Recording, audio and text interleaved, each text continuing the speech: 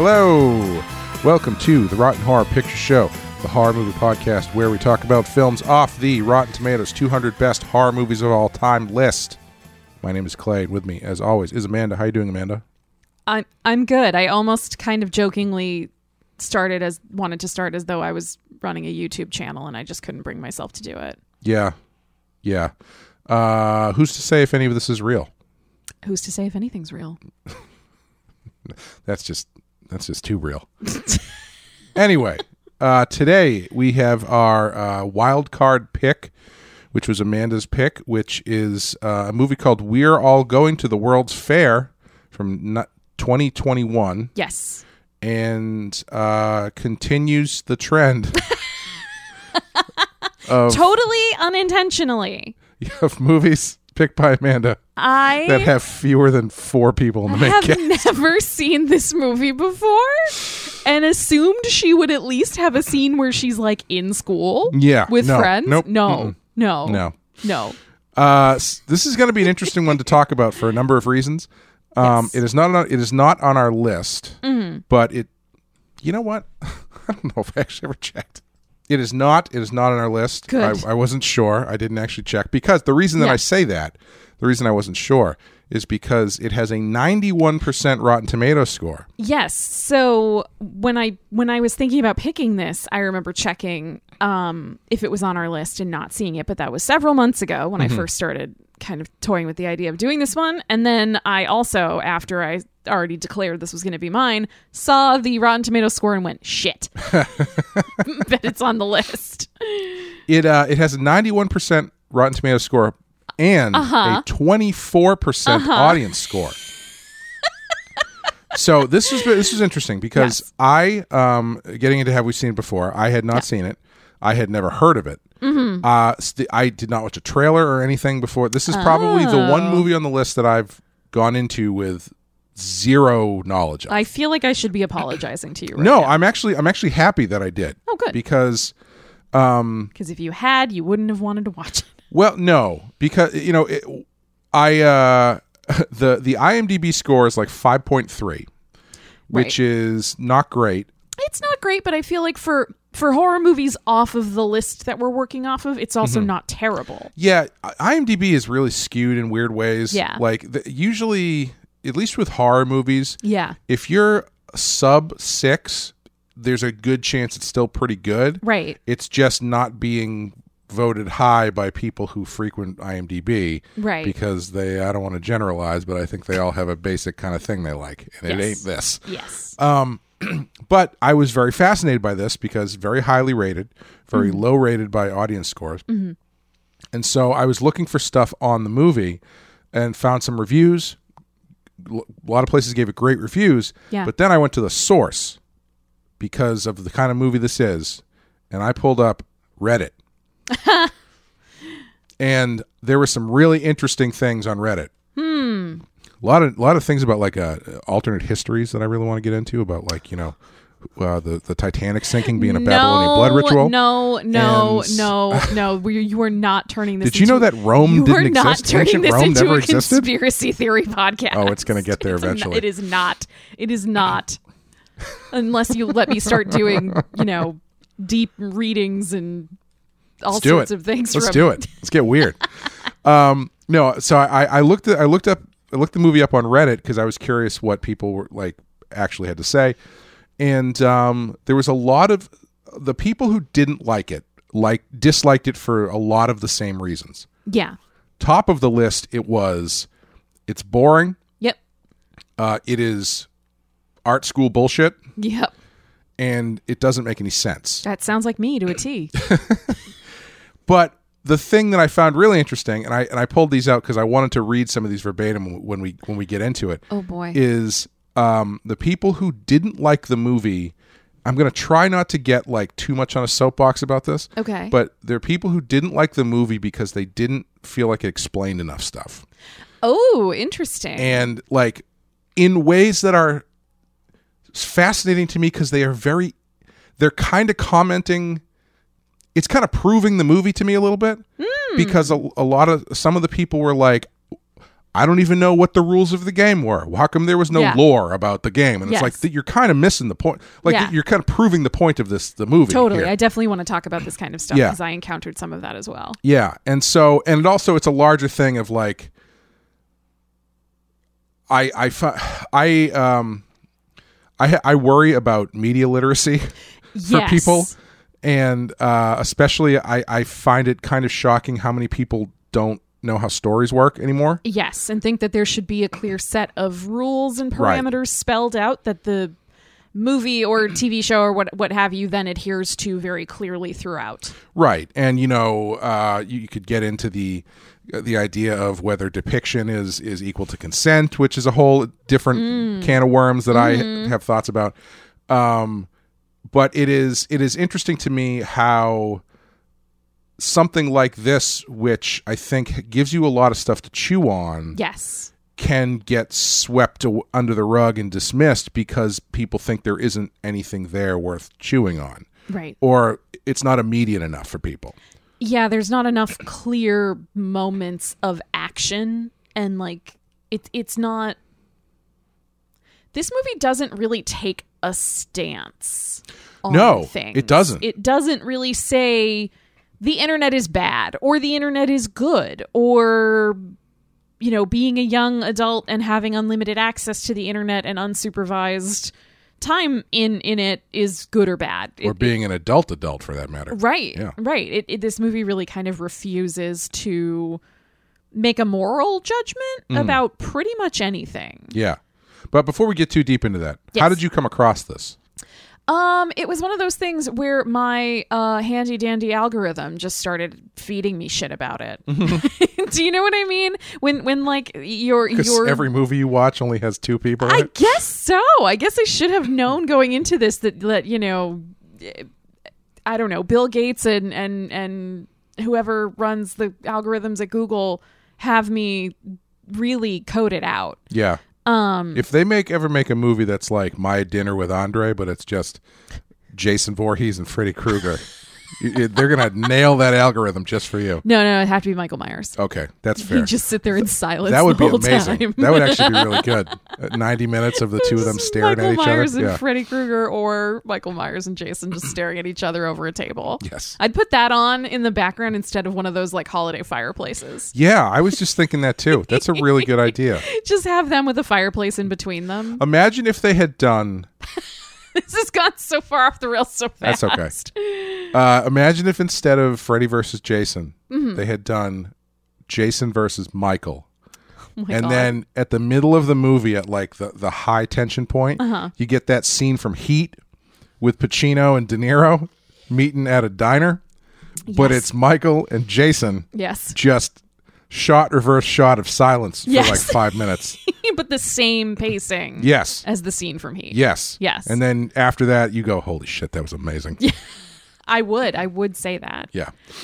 No, so I kind of came across this via just like the internet, you know, just like I saw it come up on a couple lists of like, indie horror movies you should check out or like new to streaming kind of things. I think I get one of those like, I think like the New York Times sometimes puts together they do like a genre movie Wednesday thing. And I think I saw something on that and it was just like, this is interesting. And like the image really caught my eye. Yeah. The sort of cover image that this movie uses. And then I read the summary and it kind of ticked a bunch of weird boxes for me of like weird lonely teenage girl on the internet role playing. That was like Say no me more. when I was a child. So Yeah. I was like, hey, this sounds really interesting. The cover looks really creepy. I want to watch this movie. Yeah. Yeah. And you didn't come across it. No, I didn't. I actually, one of our listeners sent me on Twitter a link to I think it's a BFI list of horror movies. It was like one great horror movie from every year going back to 1920 or something. Oh, yeah. And the choice for 2021 was this movie. That's fascinating. And even then, I did not read the blurb. I wanted to go in completely cold. And you did, and you came out completely cold. I was just don't out-shallot me. We've been doing this podcast for too long together. Colder than Thanksgiving leftovers. No, that's not true. But yeah, we're going to take a quick break and play the trailer for you, and then we are going to talk about it. Hey guys, Casey here. Welcome to my channel. Today I'm going to be taking the World's Fair Challenge. So, you want to join the internet's scariest online horror game. We can't be held responsible for what you become. All you have to do to get started is take the challenge. I don't know what to expect. I want to go to the World's Fair. I want to go to the World's Fair. I want to go to the World's Fair.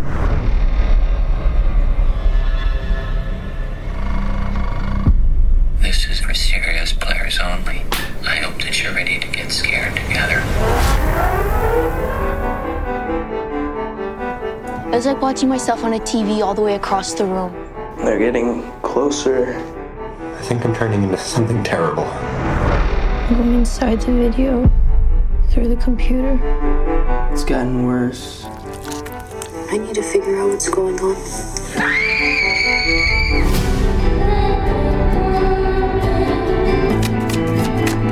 I can feel the forces of the fair pulling you in closer.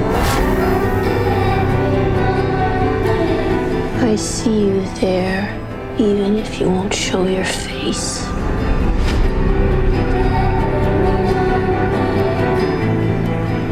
I swear, someday soon, I am just gonna disappear. And you won't have any idea what happened to me.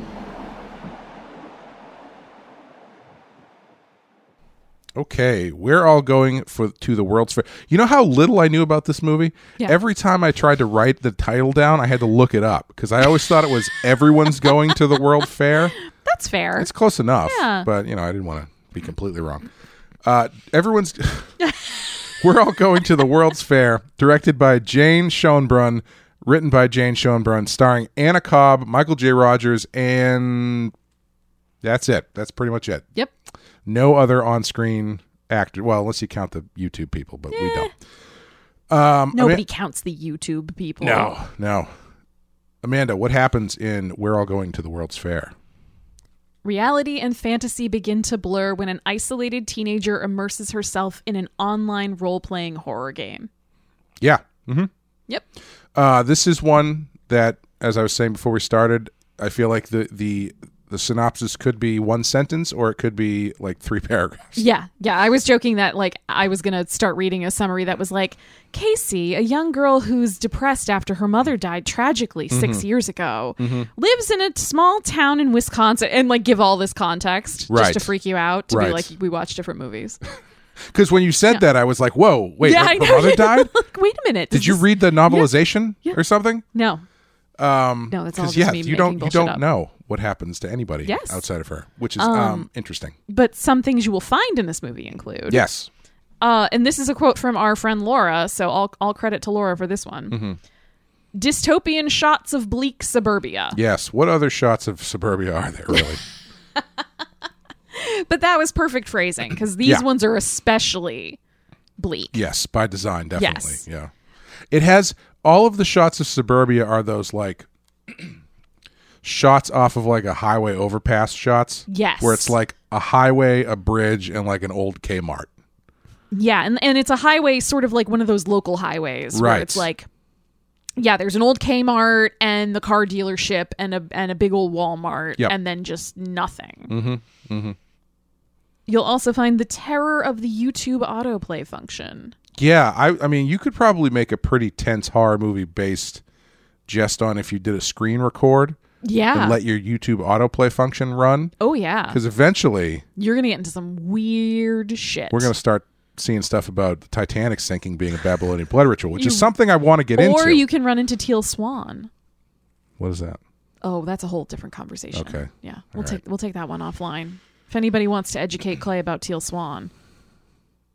Football player? No. Okay. Guru.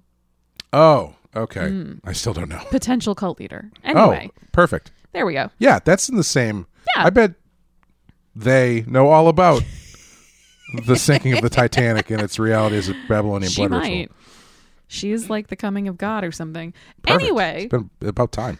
you'll also find stomach Tetris. Stomach Tetris. When he was talking about Tetris in his stomach, and I thought he was describing heartburn, because I was like, oh, The wow. small green pieces give him heartburn. Yeah, and then he's like, it's building up. They're stacking, and I could feel it in my throat. I'm like, yeah, that happens to me every time I have buffalo wings. What about, Clay, some subcutaneous carnival games? No, that's a first. That's a new one? Really good looking special effect there. Yeah. I legitimately don't know how they did that. I don't either, and I loved it. Yeah. And then, of course, despite the fact that we only ever hear him clomping around downstairs and then yell at his daughter one time, questionable parenting. Yes. Questionable parenting. Yes.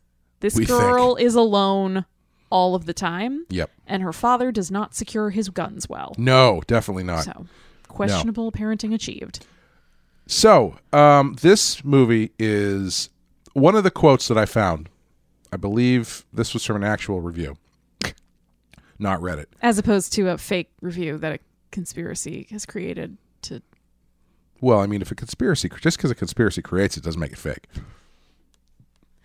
Anyway.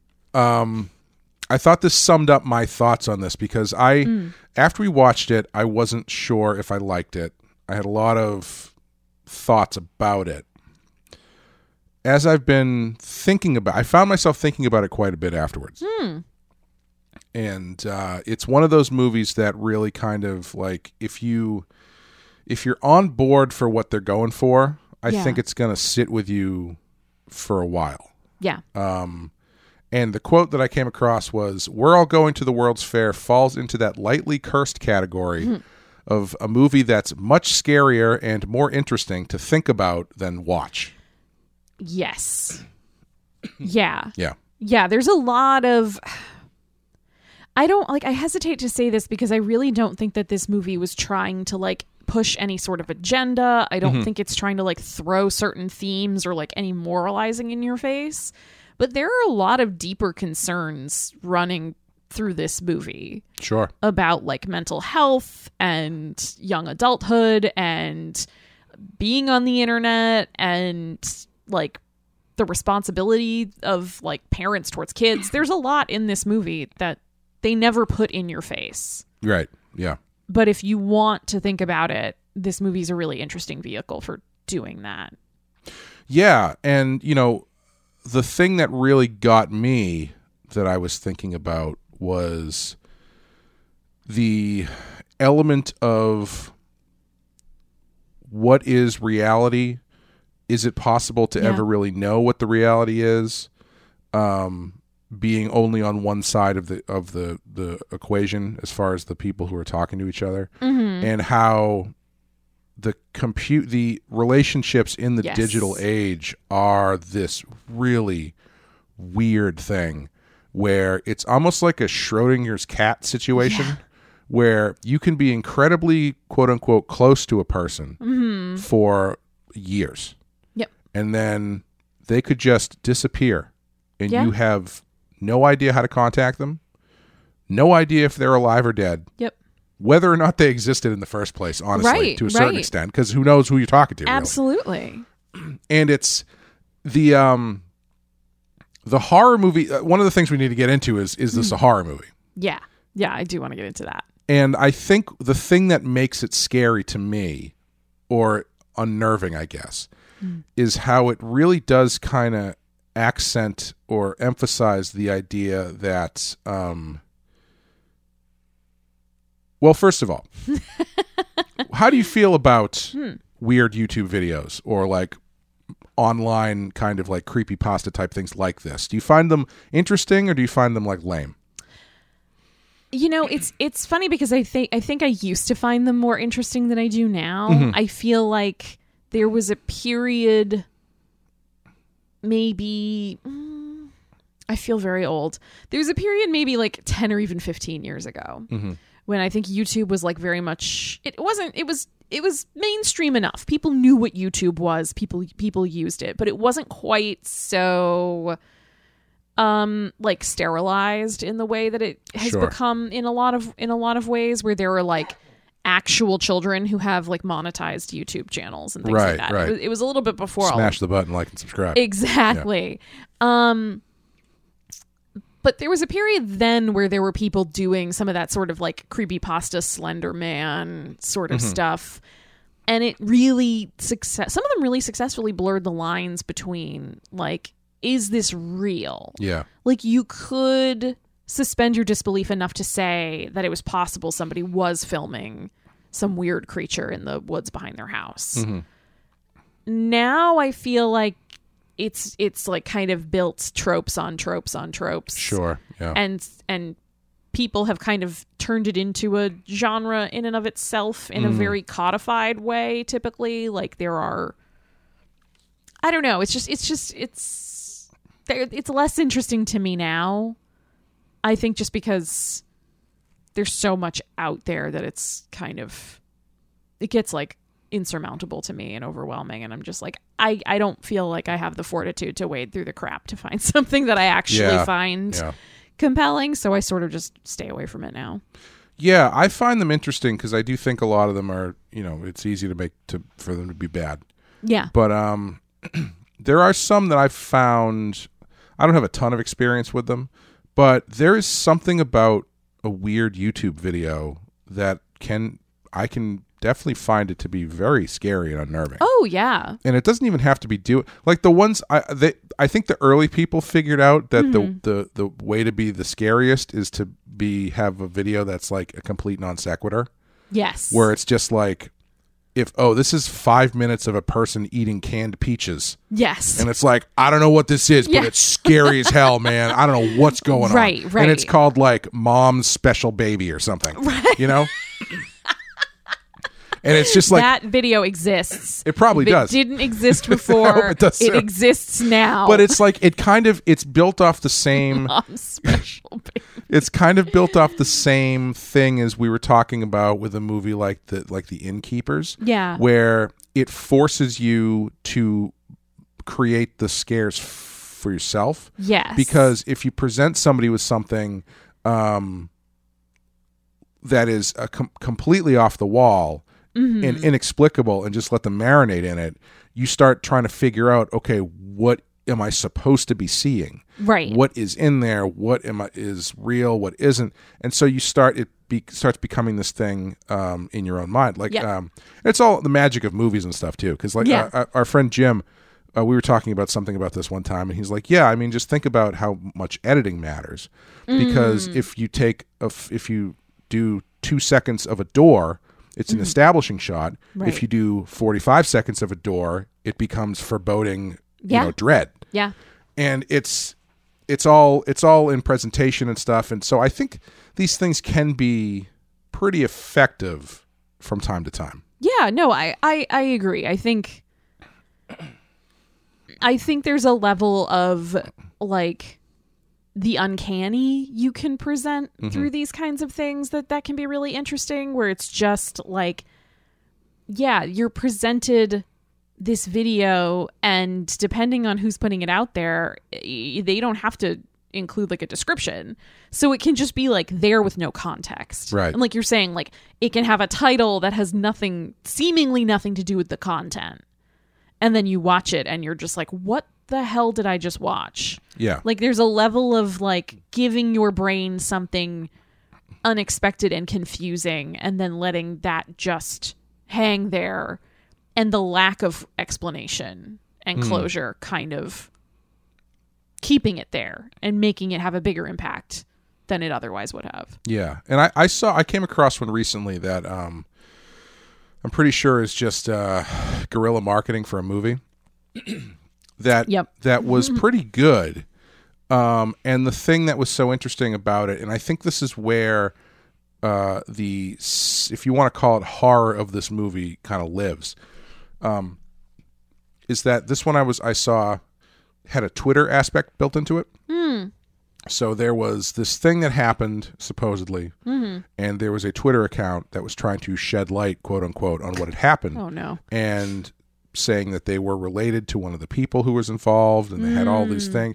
And now you've got a person built into it, and they are creating more sense of the unknown because they're only giving information they want to give. Right. And you have no idea if this person's for real, if this is fake, if this is part of a game, if they're withholding on purpose. Yep.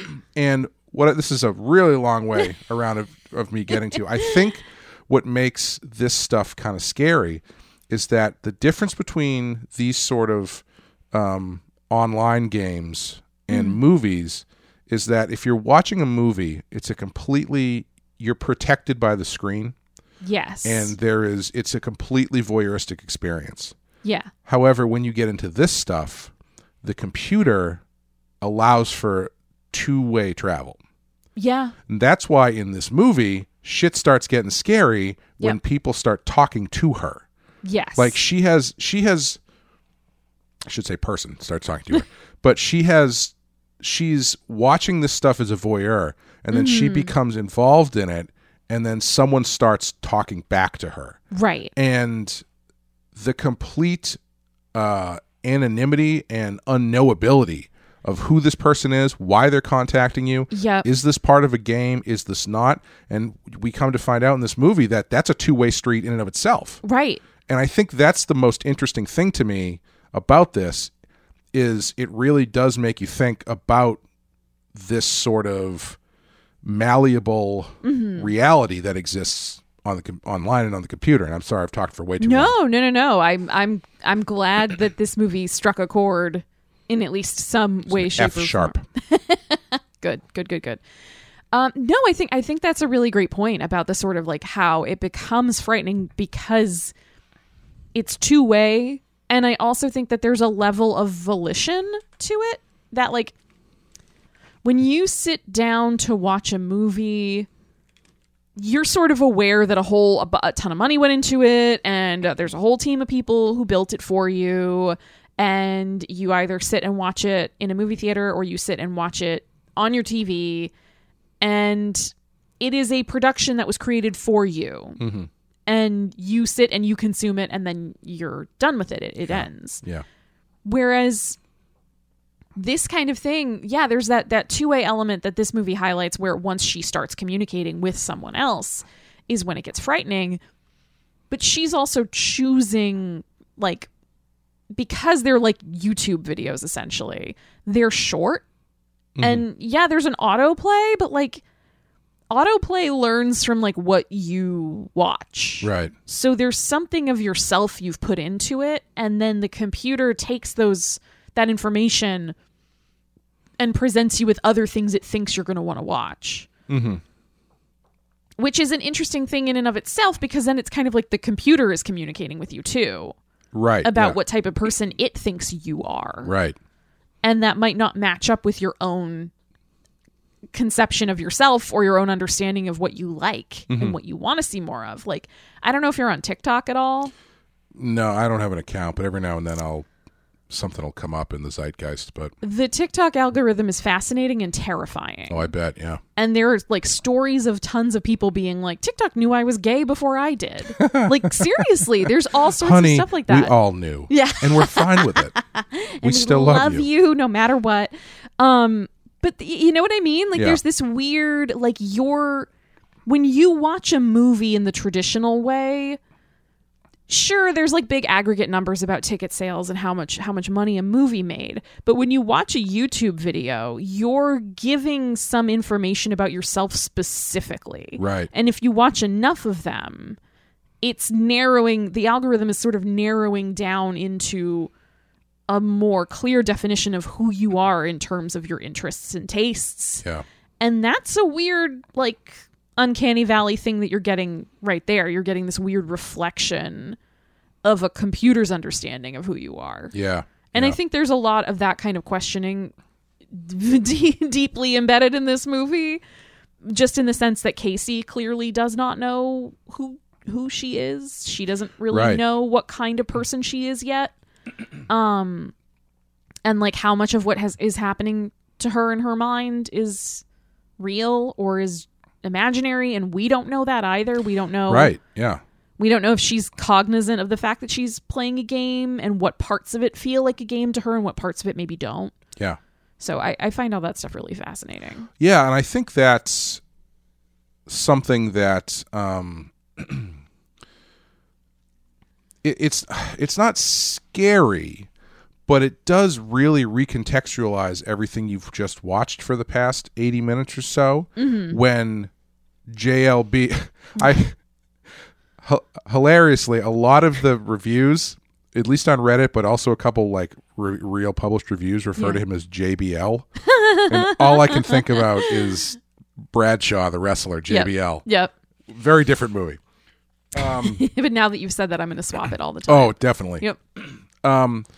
But when JLB drops character Yes. to check on her, Yes. and they have that kind of, and she just basically like nukes the bridge because you don't know if it's because she's embarrassed or if it's because she honestly thinks that this guy is like it really makes you think about, what did I just watch? Yes. Was this her? Does she know that this is a game? Yep. Does she think it's real?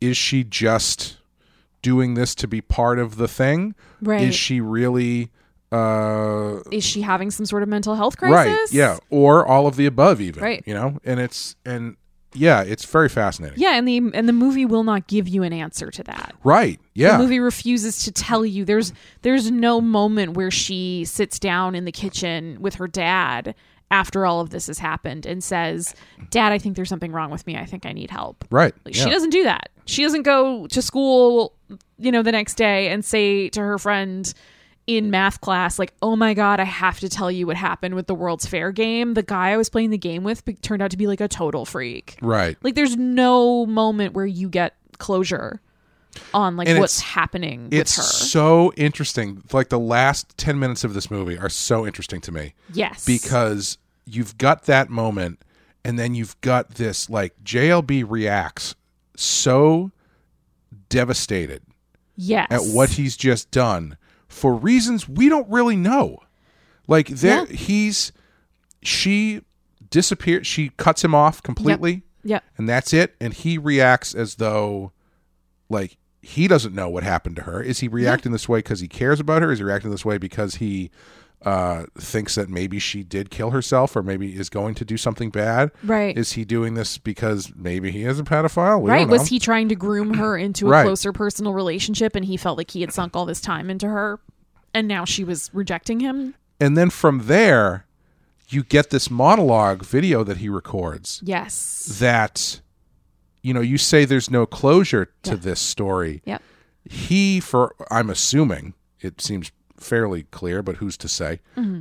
creates his own closure. Yes. Where he dictates the story about, that's basically pulled out of like a romance novel. Yeah. About how they met in real life, and it was beautiful, and they just, it They feels ate like dollar pizza slices by like the canal or something. As I was watching that scene, I was like, man, this sounds like something somebody would write on Reddit. And I was like, that's the whole point. It's supposed to. But it's, and I know, like, I feel like we've jumped all the way to the end of the movie and through a bunch of different, like, It's okay, because like, I think, it's a pretty short movie. It's pretty short, and like, quote unquote, not a lot happens. Yeah. But it gives you a lot of stuff to talk about. But I also think, like, that ending, I love it. I love the ending of this, actually. The more I think about it, for the movie that it is. Like, I'm not saying I love the whole movie. Right. I think it has some problems. But given the movie that you watch for the first 80 minutes, that last 10 minutes, I think, is perfect. Because the other thing it does is it plays with both the power differentials between the two of them based on their genders and ages. And I think the age thing especially is huge here, because, like, he's genuinely freaked out by her videos. Right. Like, the whole point is that this is supposed to be a horror role-playing game. Right, yeah. And it's gotten to him. Something about what she's doing has gotten him to break character. He's concerned enough that he's which in and of itself is interesting, because based on what we see about the area in which he engages with this game, yes, he thinks about it a lot. Like, right. Well, and he even, when he first kind of sends her a video to get her attention, and she kind of looks up his profile, he goes to his account, he has a video where he talks about how this is an in-game profile, so don't contact him unless you're in game, like you're in character and you want to get scared. Right. And then she's the one who ends up freaking him out. Right. And I think that's an interesting reversal based on the fact that she's the teenage girl. Yeah. Talking to a strange middle-aged man on the internet. So I like all of that stuff, but I also was thinking when you were talking about his sort of like romance novel, we're assuming created and ending and closure to their story together. It's, in my opinion, it kind of shows the difference between how like younger people, and I sort of hate the way we classify generations, but I think it's a useful shorthand in a conversation like this, where she's extremely Gen Z. Yes. Like, she's very young. She's very much in that cohort. And the way in which she tells a story seems to be kind of different than how he tells a story. Right. Like, every time they communicate, he's sort of saying this. She kind of calls him out on this, too. Where he's always sort of saying the same thing, where it's like, I'm worried about you, something's going wrong, something's happening to you, the fair is going to get you, you need to keep making videos. And she's making videos, and they're all, some of them are similar, but they're like different types of videos, and her presentation is much more like offbeat, but also feels more realistic, even when it's kind of non sequitur, like we were saying before. Yeah.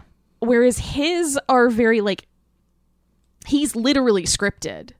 Right. He literally has a notepad file open and a script that he reads off of. Whereas she's just being very ad hoc and like natural, which is, I think, what makes her things so convincingly scary for him. Yeah. And then he's, you know, this sort of like elder millennial or young Gen Xer. I don't know how old he was. It's kind of hard to tell. Apparently he's 35. Is he really? He feels a lot older. He feels a lot older. And when I saw an interview with the director where she mentioned that he was 35, or maybe I read it or something, I was like, ouch. I was thinking like 45, to be honest, given his house and his his I mean, it made me feel bad things. for a couple reasons. One, because I was like, I thought he was older, and B, I was like, he's got a really nice house. Yeah. But regardless, you know, there's a huge difference in the way in which he thinks a story should be told. Right. And the fact that at the end she can reject him completely. And as far as we know, never genuinely contact him again. And he can't let it go. He has to write this sort of pat, cliched ending for the two of them because he can't leave it. And I think there's something in there about like the way different people tell stories on the internet now. Like the generation that has been raised on creepypasta and weird YouTube videos, and the sensibility it's kind of bred within them versus people who are probably more used to conventional forms of media. Sure. Is this you calling me out because of my concern that people don't know how stories work anymore? I just think you're way too conventional. I guess. Yeah, and I think there's also, it's interesting too when you talk about the dynamics, but the different power dynamics sort of there. I think I find myself wondering, why is she the person he breaks character for? Yeah. And is there something about him being so much older and a man and her being so much younger and a girl where he starts to feel some sort of responsibility, right? In like almost like a parental kind of way, to make sure that this girl's okay. I don't know. Maybe. Who's to say? I think the subtext is you could argue it a couple different ways, because when he does break character to talk to her, he says, you know, I had a tough time in high school too. You get these stupid thoughts sometimes. Right. Yeah. So there's a level of like, does he just sort of see in her maybe some similar struggles that he had when he was younger and is kind of still having, and feel like sort of a parental or paternal responsibility of trying to reach out and help someone? Or is it a weird attempt to draw her closer, to get her to open up to him, not in character, but as the person she actually is, to confide in him, to build a relationship. Yeah. Either because he's really just that lonely or because he has some sort of ulterior motive. Yeah. Yeah. You don't know. And it's also, I mean, on her end, the way that she responds to him, I think is pretty honest because of kind of what I was talking about, where you end up in this situation where you are letting a person into your space. Like the reason that I was talking about the movies being like a one-way voyeuristic thing. There's a reason why in horror movies it's so effective when someone breaks the fourth wall, or like, you know, looks, or literally breaks the fourth wall when Samara in The Ring climbs out of a TV. Yeah. Or, you know, they're doing whatever, and then they look down the barrel of the camera. You get chills. Yeah. Because this is a safe space where they are not supposed to be able to see us. Right. And there's a whole argument that that's why people like horror movies in general, is the sense of like you can have all the fear and then all the catharsis and be totally safe. And here, I think that's kind of what she gets a little bit when he breaks character, where it's, no, now this is a real person you're talking to who is interacting with you, who is part of this, who is seeing all this stuff, and immediately the walls go right up. Because I mean, it happens. It doesn't even have to be in this kind of situation. I mean, I've known people who I've talked to online for hours every day. Yeah. And then, you know, even if it is someone who I knew in real life beforehand, but we haven't seen each other in a long time. Yeah. Talk to him for hours online, and then it's like, oh, I'm going to be in town. We should meet up. And then we meet up, and it's like, how's it going? You know, like it's my God. Very I mean, different. how many times do you hear that people match with somebody on a dating app? Oh yeah, absolutely. And they have like a great rapport, and they feel like all this chemistry, and they're super excited. And then they meet the person, and even if the person's exactly how they presented themselves on the dating app, sometimes it just falls flat. Yeah. There's a weird sense of security that the screen brings you, and when someone absolutely knocks that down, that's why people are so comfortable being assholes on the internet. Absolutely. Yeah. And if somebody knocks that safety net down, it gets weird real fast. Well, I remember, so this is a little bit of like so what I'm saying is, anyone who listens to the show and don't want to meet you ever in real life. Just kidding. But so I think one of the reasons this movie intrigued me so much and I wanted to watch it so badly was because I was sort of a precocious kid on the internet. Yeah. In the early 2000s. Sure. As was the director, as she's mentioned in interviews and stuff. Yeah. Interesting. So like I was/am a giant nerd. And when I was younger, I wrote fan fiction. Surprise, surprise. Which means that I was all over like LiveJournal and a couple like websites and like and message boards. And I had people who I talked to regularly. And I had people who I would send stuff to be like, can you help me find typos, or like, is this any good? Blah, blah, blah. And I was like 12. Yeah. And I never told, like, my mom was very much like, you do not tell people your real name and where you live and your age. None of that. Like, she hammered that into me and I never did. But I distinctly remember a couple times having these relationships with people and then finding out that they were like 35 and freaking out because they'd start talking to me about their real life. Yeah. And I remember that being... It was interesting, the emotional swing of that, because like when you start talking to somebody and you realize that they're much older than you, but they think you're a good writer, or they think your videos are really interesting, or they want to engage with you in some way, it's like a rush of validation. Sure. That you are special and you are different than other kids your age, et cetera, et cetera. Yeah. And that can feel really, really good in a very addictive way. And then when the pendulum kind of swings too far to the other side, where it starts becoming too real, that person starts talking to you not just about the game or the fandom or whatever you're into, but their real adult concerns about things. Right. And if you're still that young, it's both like embarrassing and also scary. Yeah. Because you realize that this is a strange adult on the other end of the internet who might not even be what they are saying they are. And I think it's interesting because I could see that very clearly in her reaction when JLB was like, I almost called the cops on your videos. Yeah.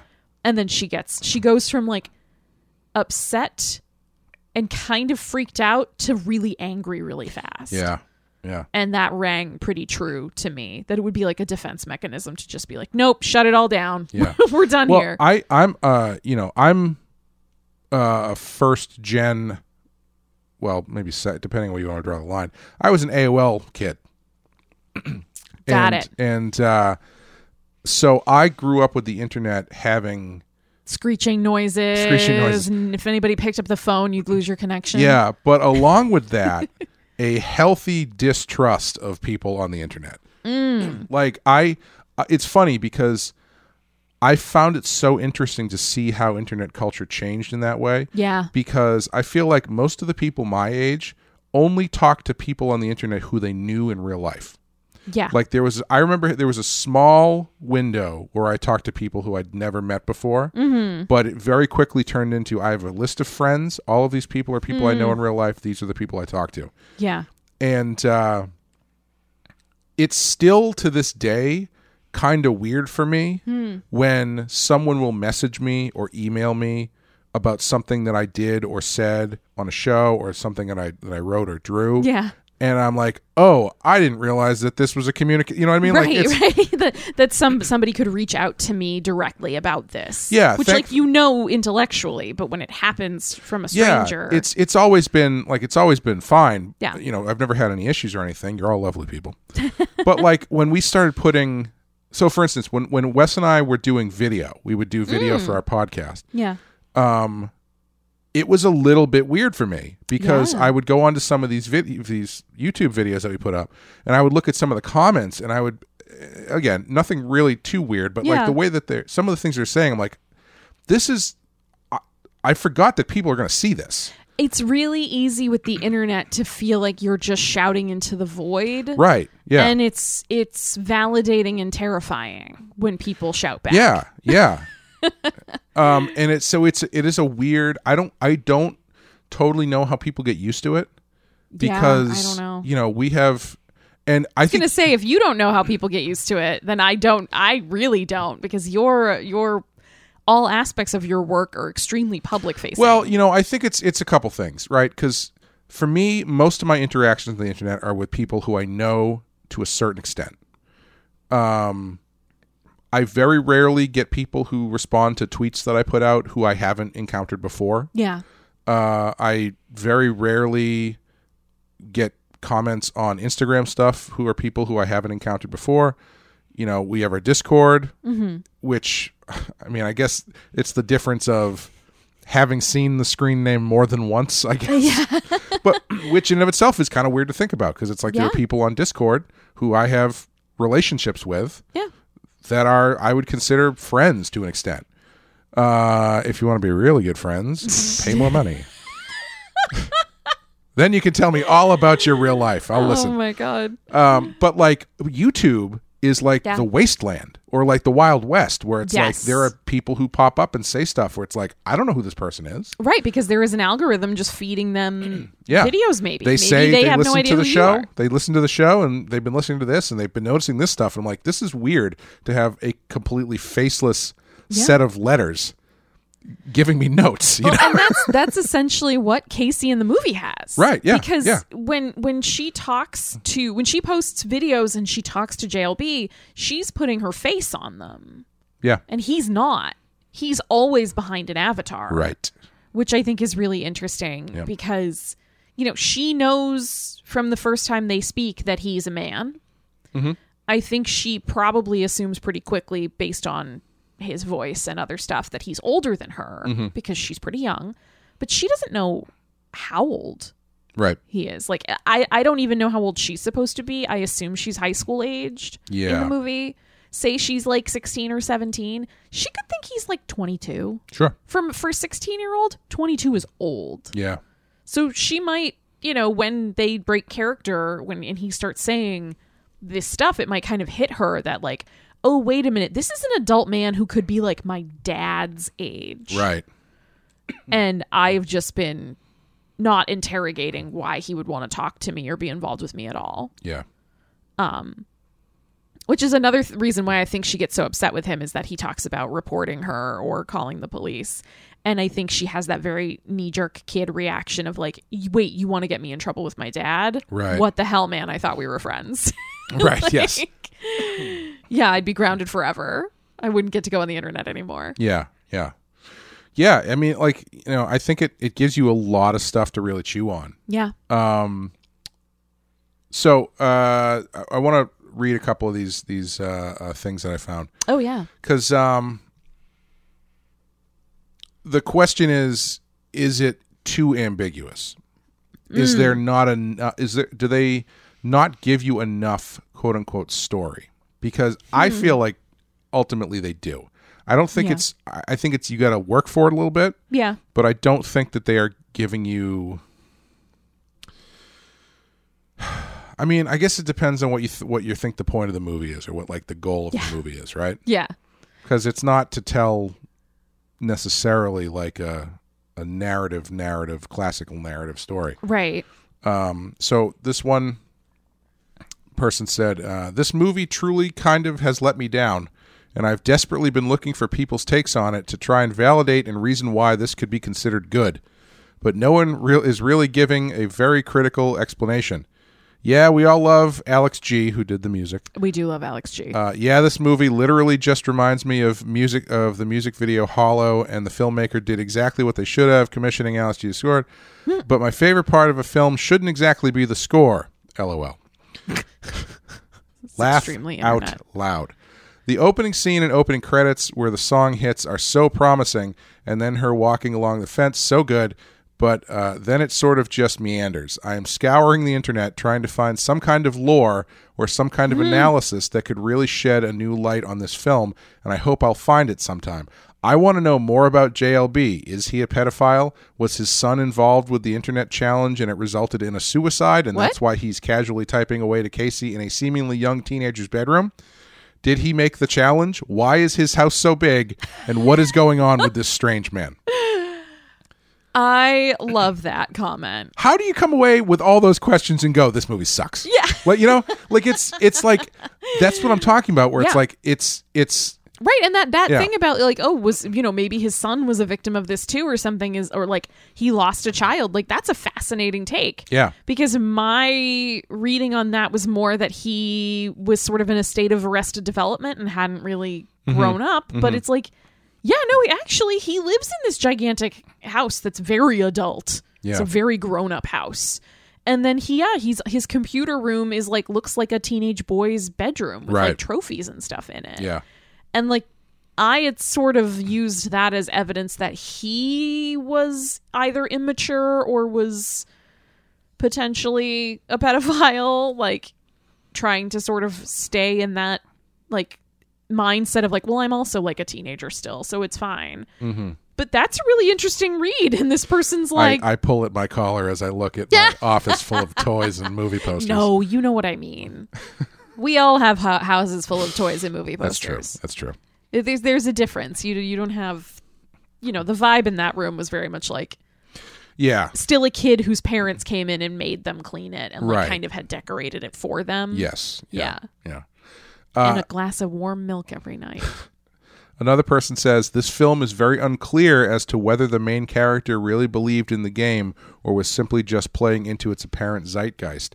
That's what I find so fascinating, that it is the uncertainty of this that is bothering people and coming off as quote-unquote bad. Yeah, which is interesting because that actually mimics the structure of the World's Fair game and other things like it that are on the internet, where like you come across these things and they don't fully explain themselves, and so you dig deeper. You look for more YouTube videos, you look for blogs people have written about it to try and figure out more.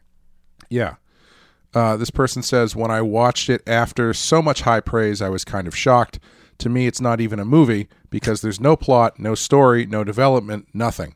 It promises things at the beginning that don't develop. It shows things that make no sense with what's happening, and the ending feels just ridiculous to me. I think it's unfair to say that this has no plot, no story, no development, because I think it's all there. Yeah. I just don't think it's in the way that is generally most movies would present it to you. Yeah, I will agree with it doesn't have a whole hell of a lot of plot. True. Yes. You know, Yeah. like not Yeah. a lot happens. She posts some videos. She has a couple conversations with JLB, and then she shuts him down. And, Yeah. and that's it. I think that's where you get into the argument between plot and story, right? Because Right. I think there's a lot of story here, Yeah. but as far as moment to moment, bullet points, not right. too many. Right. Yeah. So this is the last one, which I think would lead us into the next thing we should talk about. They shouldn't have billed this as a horror. I feel a bit misled and disappointed.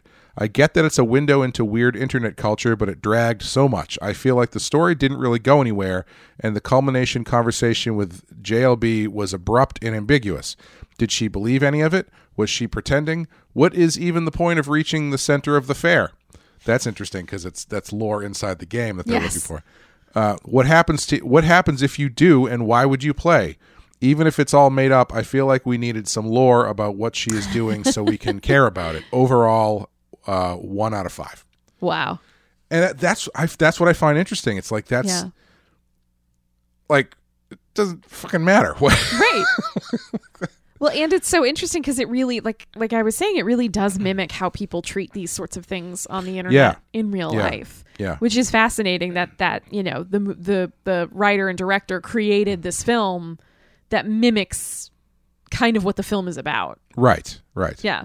But I do think it does bring something up, which is this a horror movie? Yeah. And I think possibly some of the problems that person was writing down are due to the marketing of this movie kind of making it look like a Paranormal Activity type movie. Yeah, which is funny because she name checks, which made me feel extremely old. Because, or like a riff on a Slender Man thing or something. Yes. And even as it started going, as we were watching it, I had no idea what it was about. I was like, okay, this is very slow. Yep. I'm kind of waiting for things to get going. Yep. And then she goes into the barn and she gets the first video from JLB. Yes. Where it's that fucking weird, trippy. Yeah, it's like a distorted image of her face from one of her videos. Yeah. And her eyes are like black pits. Yeah. Yeah. And it keeps saying like, you're in trouble. Or yes. You need to and we need to talk. That shit's scary. Like that got Absolutely. me. I was like, okay, interesting. Yeah. Let's see where this is going. Yeah, we were joking because the ASMR video was before that, and you were like, if someone did this, I would, like, to me at night when I had a nightmare, I would throw them out of bed. It was so loud. It was the loudest ASMR video I've ever seen. But that one happened, and then it switched to JLB's video, and I was like, what if someone did this to you at night in bed? Yeah, no thank you. But like at that point, I was like, okay, interesting. We'll see. This is things are starting to pick up. Yeah, you kind of think that that's the point at which it's going to get even more. Sort of the game is going to come out of the computer. Yeah. And things are going to start spiraling out of control a bit. She's going to start thinking she sees Tetris blocks in her belly. Right. Something. And that's like a really, I hate to say cliche, but like it's a very conventional is the word I'm looking for, way to do a story like this. But that's clearly not the story that the director wanted to tell. Yeah. But if it's marketed that way and that's what you're coming into and that's not what you're getting, you're not exactly primed for something that's a lot slower and a lot more, for lack of a better word, arty or deliberate and considered. Yeah, I was expecting a character study about isolation and mental illness is not what you're coming to when you see something Slender Man-y. Yeah, I was, so for me, I was expecting this movie to sort of dance around the question of whether or not she was having some sort of breakdown or something was really happening to her. Right. Yeah. But I expected those moments to be more from her perspective and more hallucinatory and maybe involve some more body horror. Yes. Do you know what I mean? Yeah. Once we got the other videos where people are acting weird, I was expecting something like, okay, is this going to get really fucking weird? Exactly. Like, is she going to start seeing bugs crawling under her skin? Is she going to start hearing voices? Like, I was kind of expecting some of that kind of style stuff more. But the other thing this movie does that's really interesting is you watch Casey, but you are also a voyeur. You're never sort of fully allowed into her perspective. Right.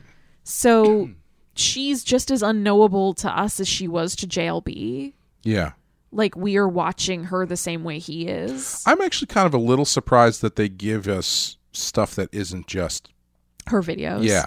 Yeah. I mean, it's tough. It'd be tough to be a tough movie to do. Yeah. I mean, and they don't give much. No, they really don't. You know, there's like her walking down by the fence and her kind of walking in and out of the woods a couple times to set up videos and her going to the barn. And they But do other shoot than it that, in a way that feels in line with everything else. Very kind of like low budget documentary somebody's style. iPhone. Yeah. Yeah, I don't know. Yeah, I don't... It's so tough because it is... I think that quote you read earlier on really hits this dead on with that... How did they put it that this is in that cursed area in between genres? Slightly cursed. Yeah, where it gives you more to think of. It's more interesting to think about after you've seen it than to watch it. Right. Yeah. And it makes it really hard to define because, like, I think a lot of folks, especially folks who tune in to listen to this for the movies that we do off of the main list, I think there's probably a pretty good percentage of people who would not like this movie. Yeah, I think there's just basically regular normies too. Yeah. But I'm talking even like horror movie fans. Yeah, like people people who are into horror movies and who are up for something maybe experimental and a little different than they're used to and are sort of always looking for something new. Yeah. I think there's still a pretty good percentage of that population who would watch this and be like, look, I get what you're going for, but I don't think this is a horror movie. Like, this is a drama. This is a coming of age story. Yeah. I don't know how I would sort of like an classify it, unsettling art house film. Yeah. Because there are long stretches of this movie, especially in the front half, I think, that feel tense. Because you feel like you're waiting for something. Right. You're waiting for something to do something weird on the screen of her computer. You're waiting for something weird to start happening to her. And I think you create that tension for yourself. Yeah. Yeah. But then after a while, it's kind of like, oh. Yeah, I think it's an unfortunate classification. Yeah. Because when you classify something as horror, I feel like it's kind of like that famous quote about pornography. I don't know how to define it, but I know it when I see it. Yes. And I feel like that kind of happens with horror movies where there's at least a certain level of expectation about what kind of falls under that umbrella. Yeah. And I honestly don't. I tend to be kind of generous with that. You do. And I don't think I would put this as a horror movie. Yeah, I know there are movies you've been like, yeah, I can see this as a horror movie, and they're more often I'm kind of the one being like, no, I don't think so. The Teasdale Institute scale. This is not a horror movie. Oh God! If it was up to Wes, this would have been. I don't know. He actually might be interested in this. Oh movie. no! I think he'd be interested in the movie, but I think he'd punt it way off of our podcast. Oh yeah, absolutely. But yeah, it's really an interesting movie. I don't know how I would classify it, and I think classifications are kind of a byproduct of video stores to begin with. Yeah. Well, and again, and I know I feel like I have to smash the video store classification patriarchy here.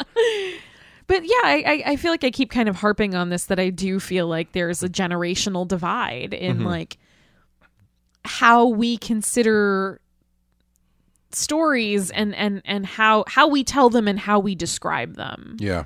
Like, I think that we tend to desire genres and categories as a way to sort of have a shorthand. Yep. You would like this, you might not like that. If you want this type of movie, here's a bucket of movies. If you want this other type of movie, here's a bucket of movies. Sure. And I think, like, similarly, like, now you're seeing more of these sorts of movies that are kind of in between a couple genres or doing something totally different. I feel like that's more common now. And I think especially with music as well. There's a lot of music now that, like, with some of the music, like, what would you call it? Right. When we were Yeah. younger, it was like there was like grunge and indie rock and metal, Pop and then music. there was like pop music that was like Britney Spears and boy bands only. Yeah. And then there was like stuff your parents would listen to, and then there was country Right. and oldies, and like that was it. Like those were what you got to choose from. And now there's like, I don't know. There's a million, like even Alex G, who does the soundtrack to this movie. Like, what would you classify this music as? Yeah, in I this don't movie? know. Like, Yeah. Apparently, he himself was also a internet person. Like Yep. he got his. Are you familiar with him? vaguely, yes. I've never. I know, I'm too old. But I guess the people. I guess that's what we're learning in this episode Yeah. is that Clay is too old. Well, you know. Time to retire him. Listen, when I was a kid, you needed Uphill both ways. an AOL or Netscape CD that you got in the mail to get on the Really? internet. You didn't know that? No. Oh, a man. CD? That's how the internet took over. Is because AOL would send CDs to people's houses. I don't remember that. And it was a free trial of America Online. We had it through Comcast. That's way later.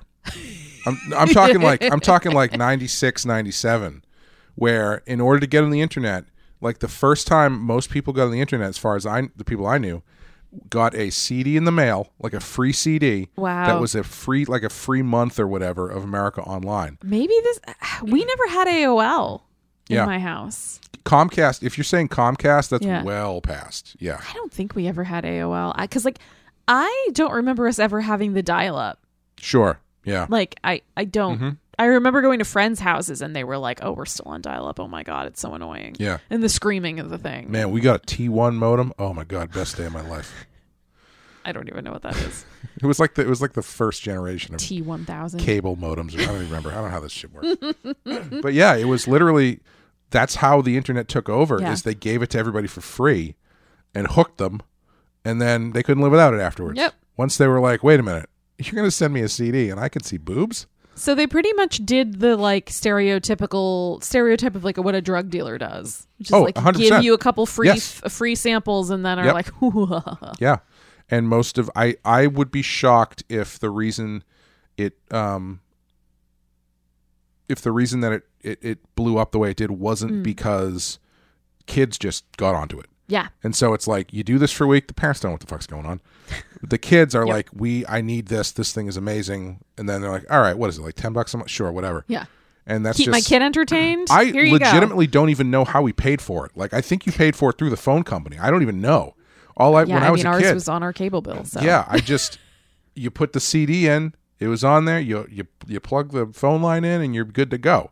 The first time I went onto the internet, I just want to say I'm so glad I made you watch this movie because this is hilarious to me. the first time I went onto the internet without having to like boot up AOL or use the phone thing was like the monkeys seeing the obelisk in 2001. It was unbelievable because I was like, wait a minute. I see Internet Explorer. What do I have to do to use it? Like, oh, just double click on it. I'm sorry. What? Yeah, it's cable internet. You don't have to do anything. Yeah. It's like, what are you talking about?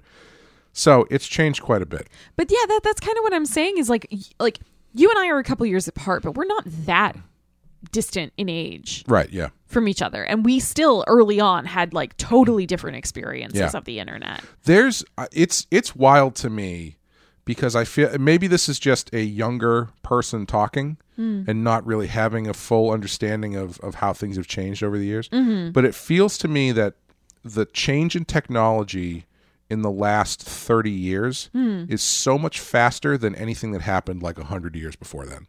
Because like I think about my parents and the change in technology that they experienced Yeah. up through my age now, Yeah.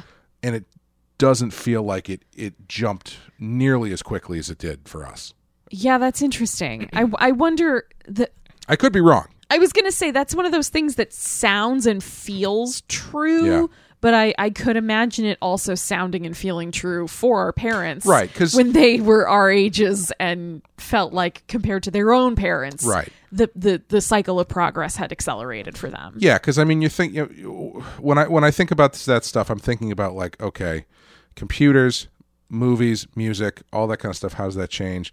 music went from cassettes when I was a kid Mm-hmm. to CDs to digital music to whatever you would call it now. Yeah, streaming. Clay. Streaming, It's called yeah. streaming It's music. It has no weight anymore. That's why I buy vinyl. for the weight. Yeah, essentially. But then it's like that feels like a giant, like a light years very quickly. But at But the the same hilarity time, of the fact that we're buying vinyl is also right is it's- also yeah, in there. it all comes back. yeah. Everything because music's worthless. It is. That's what it is. This That's took a why turn. people. Hey, well, I'll rant about the internet for hours. Old man yells at cloud. Yeah. That's why concert tickets are so expensive. Is because nobody buys music anymore. Yeah. And people buy vinyl because they want to A tangible thing. Yeah, so that they can own. Yes. And anyway. Yeah. But I think about that jump, which feels like light speed. Yeah.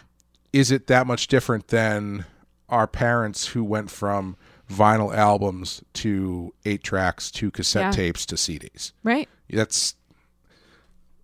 I would argue probably yes, but I don't know. Yeah, I mean it's an interesting question, and I also think it kind of ties back to, like, I think so much of it has to do with like your formative years and your experience of technology when you're younger, because like our parents could not imagine being 15 years old, Right. and having the sort of access that Casey in this movie has, Right. and that even that we had when we were kids. When you were 15, you were on the internet. Right, yeah. When I was 15, I was making friends with people in Ukraine and like the Czech Republic. It was Right. weird, you know? It was just like you could talk to anybody from anywhere. And that was just not feasible. So I think it's this interesting thing because then it sets you up for a totally different expectation of like, what is communication like? What is storytelling and art like? What does it mean to be friends with somebody? Right. Like, does it mean that you physically see this person all the time and you know their family and you know their real name? Or can you have a genuine connection with somebody and only know them as their screen name? Right. And never know if they're actually who they're saying they are, and does that matter? Yeah, and if you could, can you talk to this person every day for 3 years? Yeah. And then one day realize you haven't talked to them in 5 days or Right. 3 weeks or 6 months. And maybe you never hear from them again. yeah, and does that bother you? Right. Maybe it does, maybe it doesn't. Do you try to track them down? Does that make you feel weird Right. that you're even trying? Because this was quote unquote just my internet friend. Right. Yeah. Yeah. It's very strange. Internet's a very strange and scary place. And I think that's what this movie is about. Yeah. So- Yeah, it is. So for the people who aren't sure, I think part of what this movie is about is that the internet is a strange and scary place. Yeah, I would be curious. What the ages of the people who reacted so negatively in that way about not having Yeah. it explained enough. I'm sorry, I don't mean to interrupt. No, it's fine. But I briefly was skimming reviews of this, like just normal people reviews of this movie. Mm-hmm. And I came across like a string of them that was like, yeah, and then you find out at the end that the curse was real. I mean, who cares? And I was like, wait, what? What? There were like a bunch of different reviews I read where they were like, yeah, the World's Fair thing is real in the movie. Okay, cool. And I was like, how did you get that though? Like, I would love to have, like, I want to know more about how someone would read that from this movie. Well, the one that I found really interesting, it didn't even occur to me. I mean, it occurred to me a little bit, but Yeah. I feel like this is like an internet snowball thing. Yeah. Is the room that he's in where the computer? Yeah. I did have the thought, is this like his son's room? Yes. I did not think about whether or not he was in there because his son committed suicide from the game. Yeah, no. Which is, for people who say there's not enough to chew on in the movie, seems like you did a little bit of chewing there. Right. Right? Or if maybe he didn't commit suicide from the game, but he committed suicide in general. Right, sure. In That's which what- case, like, of course, JLB would be extra sensitive towards Casey threatening to hurt herself. Yeah. And that's such an interesting reading of the movie that I think it's very easily supported by the movie. Yeah, and now that you read that, I'm like, oh shit. Do you want me to ruin it for you? Yes. Director said that's not the case. Dang. Yeah. And I watched an interview with her, and the guy asked her about it, and she said, no, that's not the case. Yeah. I've heard people say that, and this is the first time I've ever responded to it, and Yeah. I'm going to say, no, that's not the case. And I'm kind of shocked that she said that. I am too, for a movie that seems to just like really embrace ambiguity. It's Yeah. interesting that she took a stance on that one. What that says to me, and this is not like a negative thing towards her or anything, but like, that says to me that she has a very specific idea of what it is.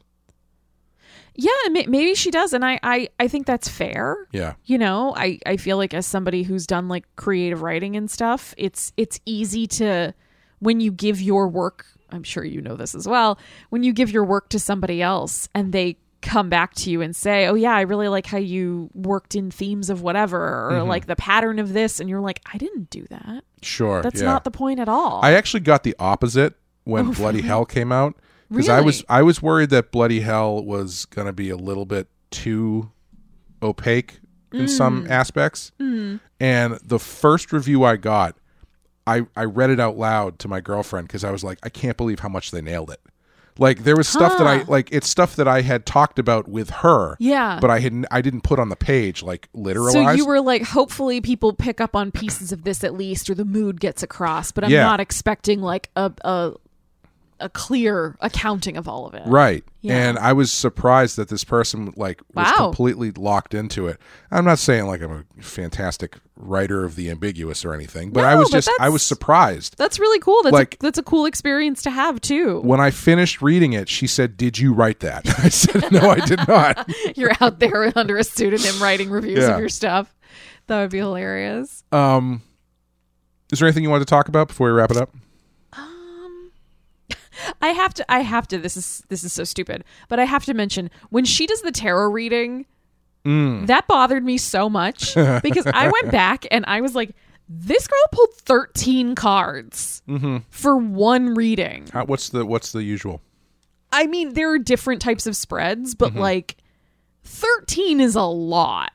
13 is usually like, because especially where she's like, I'm going to do a tarot reading for a person, and she means JLB. But like, typically you do tarot readings as like a question.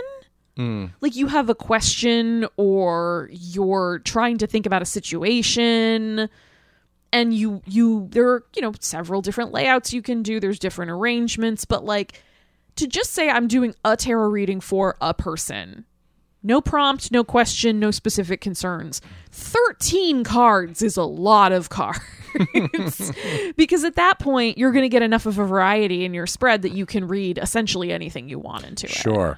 Sure. And like, I don't remember everything she pulled. I don't remember everything she said. My knowledge a lot of cups. I remember a lot of cups. Yeah, there were several cups, which makes sense because cups I think are emotion based.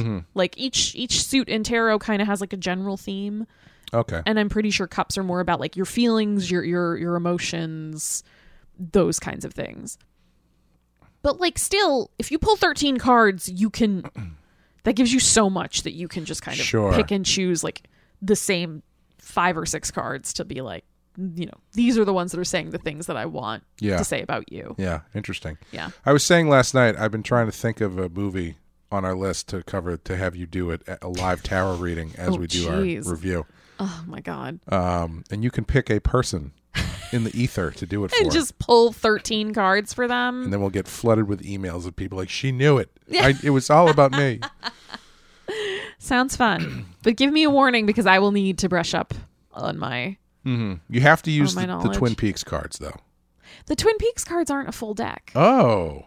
They're not. That's too bad. They're like an abbreviated Okay. deck. Right. They're cool. They're super cool, but they're not for actual tarot readings. Yeah. I have 2 other decks though, so don't worry. Sweet. Would you recommend this movie? Would you put it on the list? I guess no, because we said it was no. not our movie. Unfortunately, no. Would I recommend it?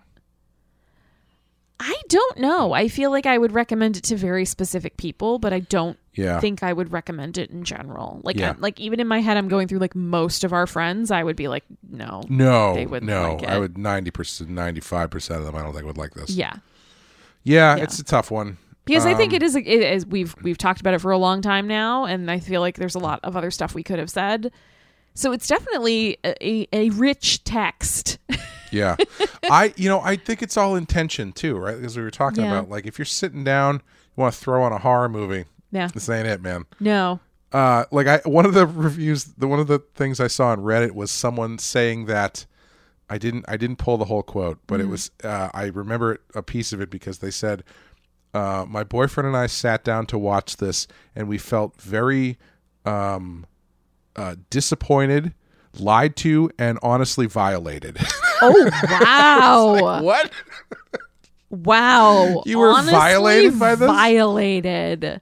I mean, that's a hell of a movie if you come away being that violated sounds by more it. like The Hills Have Eyes or Hostel Right. or something But would make you feel violated. Honestly, though, I kind of a like... Serbian film. I or kind of whatever that one's appreciated called. that a little bit because I was like, man, like all of those movies you just listed off, Yeah. that's kind of their goal, right? Yeah. Is to Make you feel transgress and violated. make you feel kind of gross.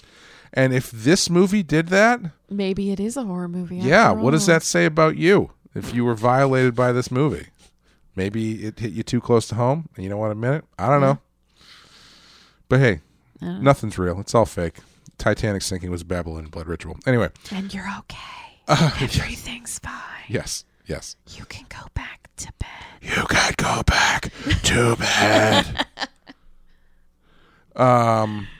So next time, I'm not going to hit the randomizer because we are in the Christmas month of December. Yes.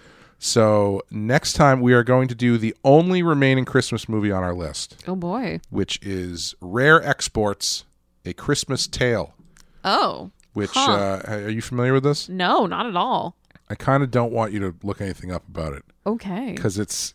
I am aware of the concept, but I've never watched a trailer or anything. It should be interesting. All right. I will refrain from looking things up since you did me the courtesy of doing that for this one. I believe it's Finnish, I think. Oh. Yeah. Huh. Somewhere over there. Okay. Anyway. Scandinavian. Yes. But thank you, everyone. Thank you for listening. If you'd like to help support the show, head over to patreon.com/The Penske File, where Amanda and I are wrapping up second string of Stephen King. This is the end. We are into December, which is our final movie in that series, which will be the 1990 TV special Stephen King's It, where we will also be talking about our thoughts about the whole year.